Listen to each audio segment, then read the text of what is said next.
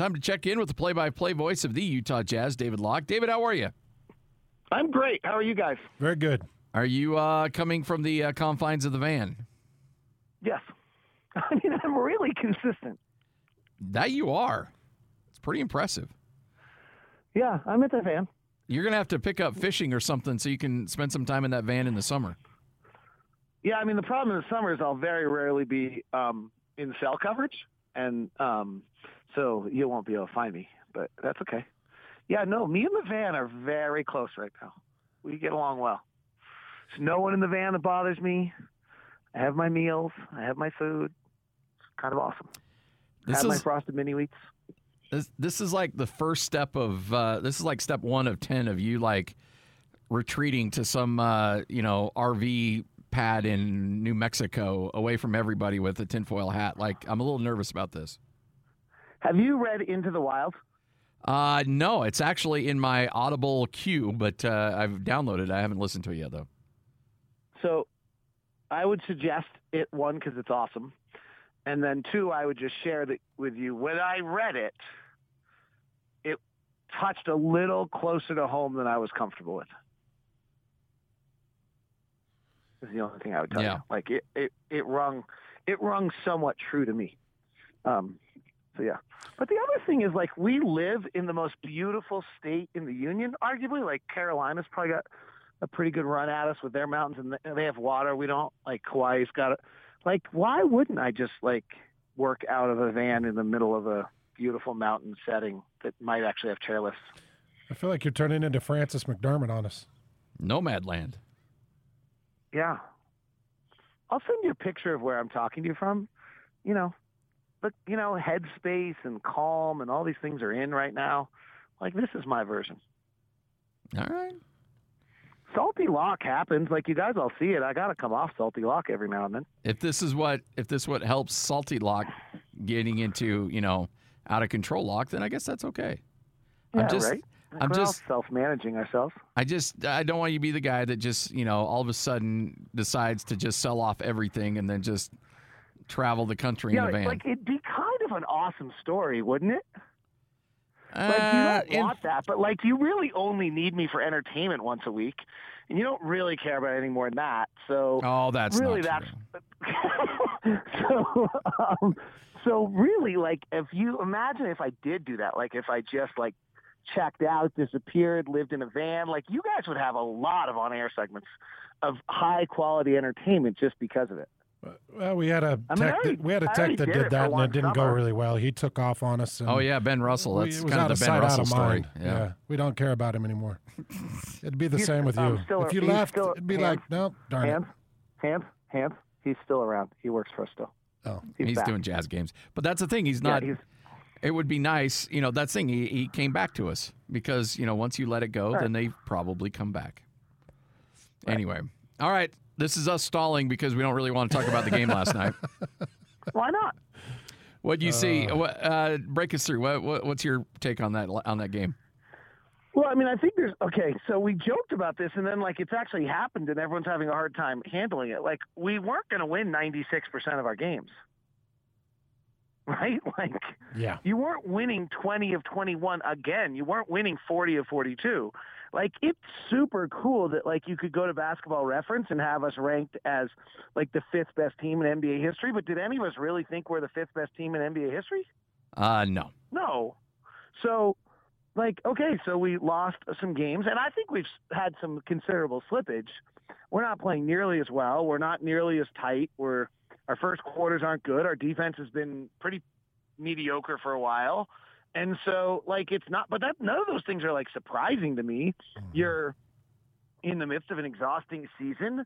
We're running this momentum avalanche of greatness that kind of wore out. And now you've kind of come back to reality. And so if we can, win 60% of our games the rest of the way, we'll probably be the 1 seed.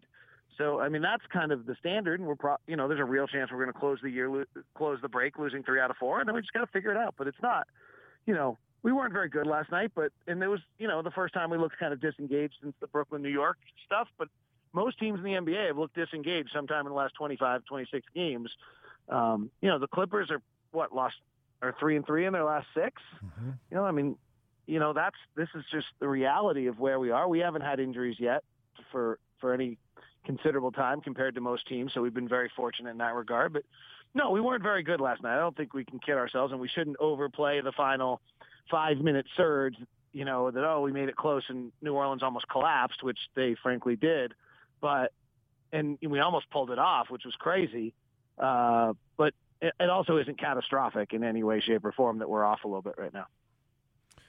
74 points in the paint last night, David. Is that going to be a concern? A big man that could do work in the middle? I know Zion's unique, but was that a concern how many points were scored in the middle? Stop right there. Stop at that sentence. I've never seen anything like it, Hans. I've never seen anything like it. Okay. It's incredible. I haven't either. It's pretty hard to stop.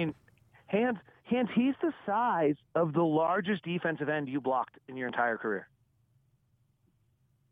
Right? So like Michael Strahan who's the biggest guy you ever blocked? Who was a defensive end, not a tackle? I didn't deal with the ton of ends. Oh man.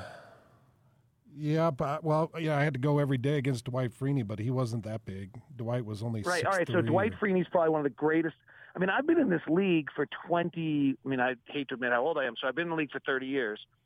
Almost, probably, close. Nothing like it. LeBron's the greatest athlete I've ever seen in my whole life. That's pretty easy, except for now. I'm not sure LeBron is the greatest athlete I've ever seen. Really? This is insane. He's 280 pounds, and he moves like a ballet dancer. 6'6", 280.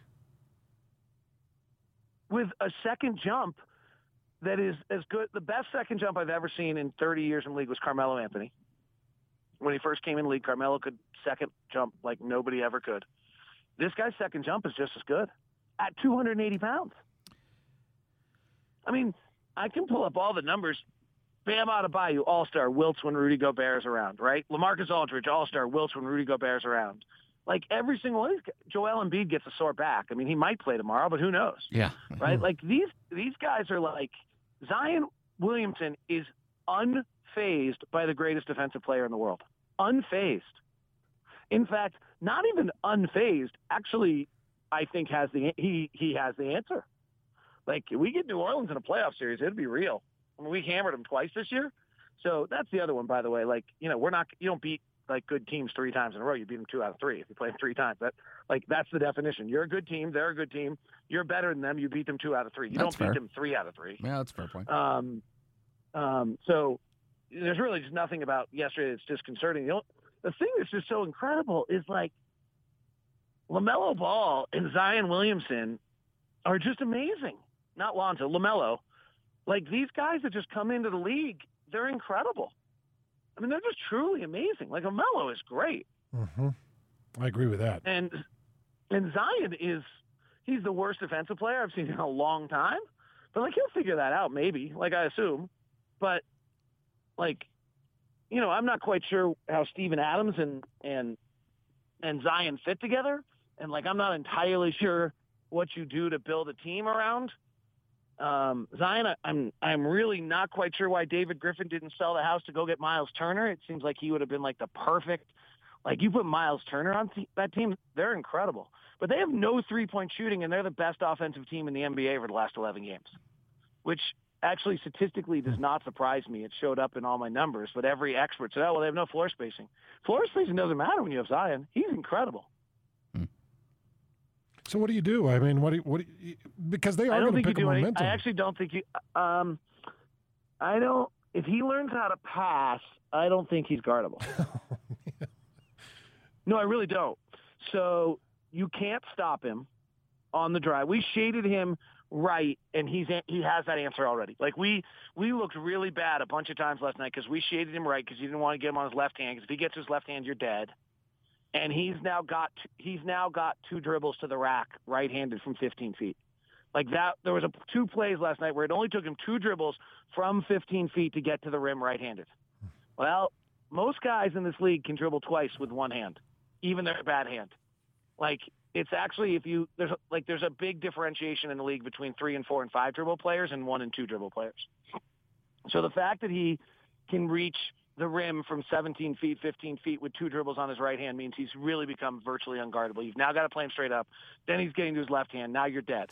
So the only thing you can maybe do is shade him to his right, then jump to his right side and force him to spin back like he likes to with his left hand, and then bring help and force him into turnovers, because he does turn it over. And we did that a few times. Conley got him once. But if he can figure out how to pass before that happens, it's over. So you have to bring a second guy. He's playing straight up at 15 feet. He's into the paint. You can't stop him. He's taken 23 shots all year outside of the paint. That's it. 23. The whole year. Wow. 23. That's incredible. The entire season out of the paint. But he's still averaging 27 points a night? 20? Right, and he's averaging 30 in February. And I know we're March, but he was pretty good in March last time I checked, because he was dominant last night. So I don't know. I don't think he's guardable. Like, there are players in this league. You know, LeBron was not guardable for a long time. He might be a little guardable now, but he went through a whole period of times that was unguardable. James was unguardable. Zion's going to be unguardable. I want to say that the average height and weight of an offensive tackle in the NFL is probably somewhere close to 6'5", maybe closer to 6'6", and probably 315, 320. He's 6'6". Yep. Actually, he's listed at 6'7" and 2 inches. 6'7" and 2 millimeters. That's what he's listed at official. 6'7" and 284 pounds right now. That is so most of your offensive freakish. Linemen could be that, right? Every one of your offensive linemen could get to 284. They pump themselves up to get to 320, right? Yeah. You add extra weight to be at 320, yes. Yeah. All right. So have you seen? Could any of them jump a second time like he could? Could any of them move like him? No, not at 320. No. So the really interesting thing on Zion is I've done all this research, and the body does not at 280 pounds handle the NBA. But what's interesting about it is it's always been guys that are bigger. So they're 6'10", 280. Al Jefferson, they tear their ACL, right? Like Eddie Curry, I don't know if you remember him, but Chicago, number 1 or 2 pick, falls apart. Yao Ming falls apart. Shaq is actually the most the highest amount of games played potential in their career for a guy who weighed over 280 pounds is Shaq. Nikola Pekovic for Minnesota, gone early. Like, you just go run down the list. 280 pounds, you can't survive. The other one is 6'10" or more and under 220.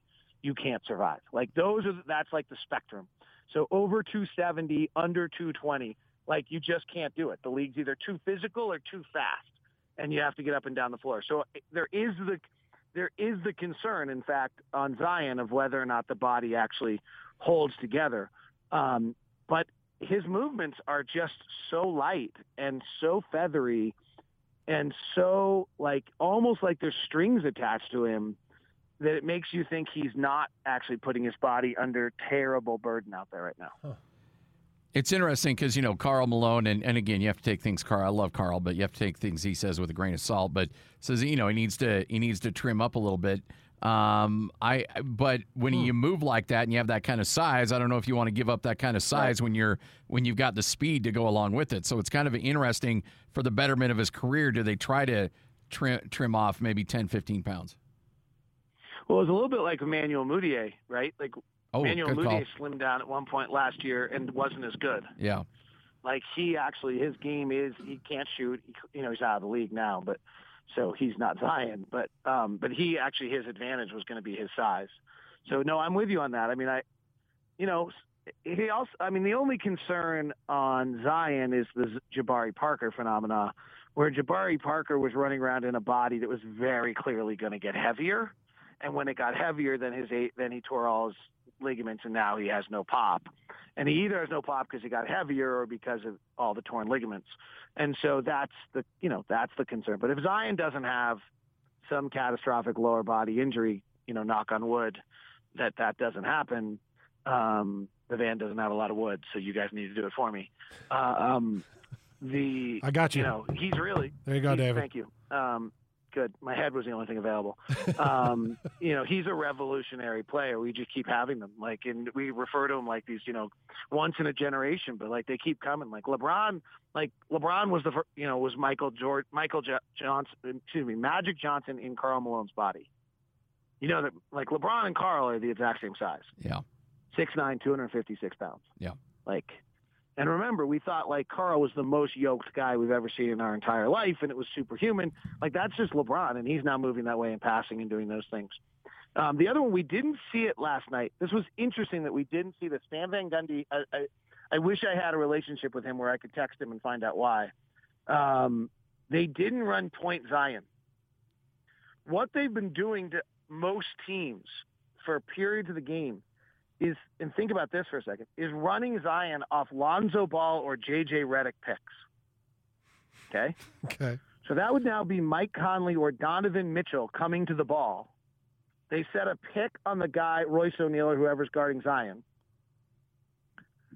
And I think I know why they didn't run it. We can get into it in a second, but let's just play through this for a second. What do you do? Because if Mike Conley or Donovan Mitchell tries to guard Zion Williamson, there's constitutional amendments against that. Looking like a squirrel under a diesel tire. Right. Yeah. Great call. It's a very, very specific what do you do? analogy there. You give up 74 points in the paint. What you do is you make a business decision and you get the hell out of the way. Is what you do. Right. So the reason they didn't run that, I think, is because we were playing Rudy as a one-man zone last night trying to come over and help Zion. And if Zion was coming from the top, then Rudy would be able to be there and would have bothered him. And we took that away by the way we were playing. Had Rudy been guarding Zion at any point in the night, I think we would have seen it. Instead, to Van Gundy's credit, and this is where Zion's so great, they moved Zion down to mid-angle right, brought Rudy's man to the other side of the floor. So Rudy had to come across the rim to try to get to Zion in time, was late all night long. And then Zion showed a few times when he came from the top the ability to bounce it by whoever the defender was, which was scary. The 5 assists last night by Zion are terrifying for the rest of the league.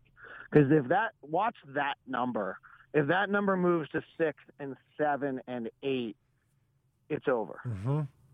He had a couple of passes right down the baseline when the Jazz were throwing bodies at him. He had a couple that were, streaking baseline that were really good. One was a no look and found its mark perfectly. And Van Gundy has set it up well. They're one-read passes.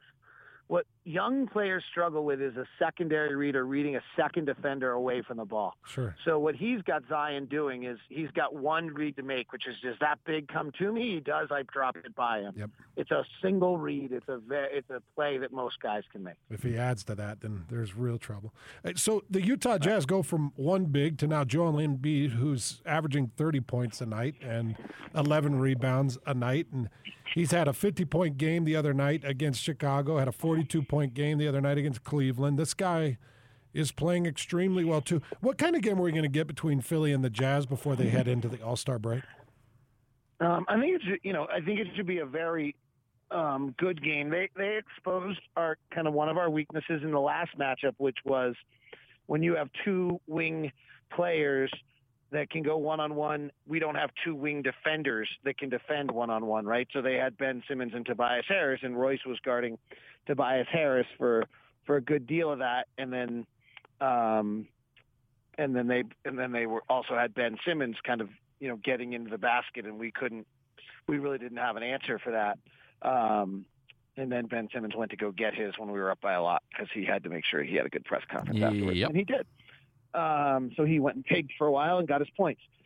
It'll be different if Embiid's in the game because it doesn't give him quite as much space. And Embiid's, unless I haven't checked the numbers since we played him, but unless his three-point shooting has been hot recently, it's not been great this year. So that's but they're really good. I mean, this is the All-Star coaches going head-to-head in the final game before the All-Star break, right? This is the best record of the East, the best record of the West. What's so interesting is they're the two best records, and no one thinks either of them is going to play in the finals. Right? Isn't that interesting? Yeah. It's true. I mean, it's very true. I think the 76ers and the Jazz will go to the break with the best records in the NBA. Both of them would be your third pick to win win their conference. Yep. Brooklyn and L.A. probably the top picks. Clippers and Milwaukee maybe over Philly? Probably number 2. I would think so, yeah. David, appreciate it, man. Always a pleasure. Enjoy the van, enjoy the skiing, and we'll catch up again here soon. We miss you, David. I don't know if I'm getting more skiing in today, but my last run was so good. Now I really have very difficult life decisions to make. No. Blowing off various things or skiing. Oh, wait, that's an easy decision. Okay, see ya. Bye, David. David Locke right here on 97.5, 1280 The Zone and the Zone Sports Network.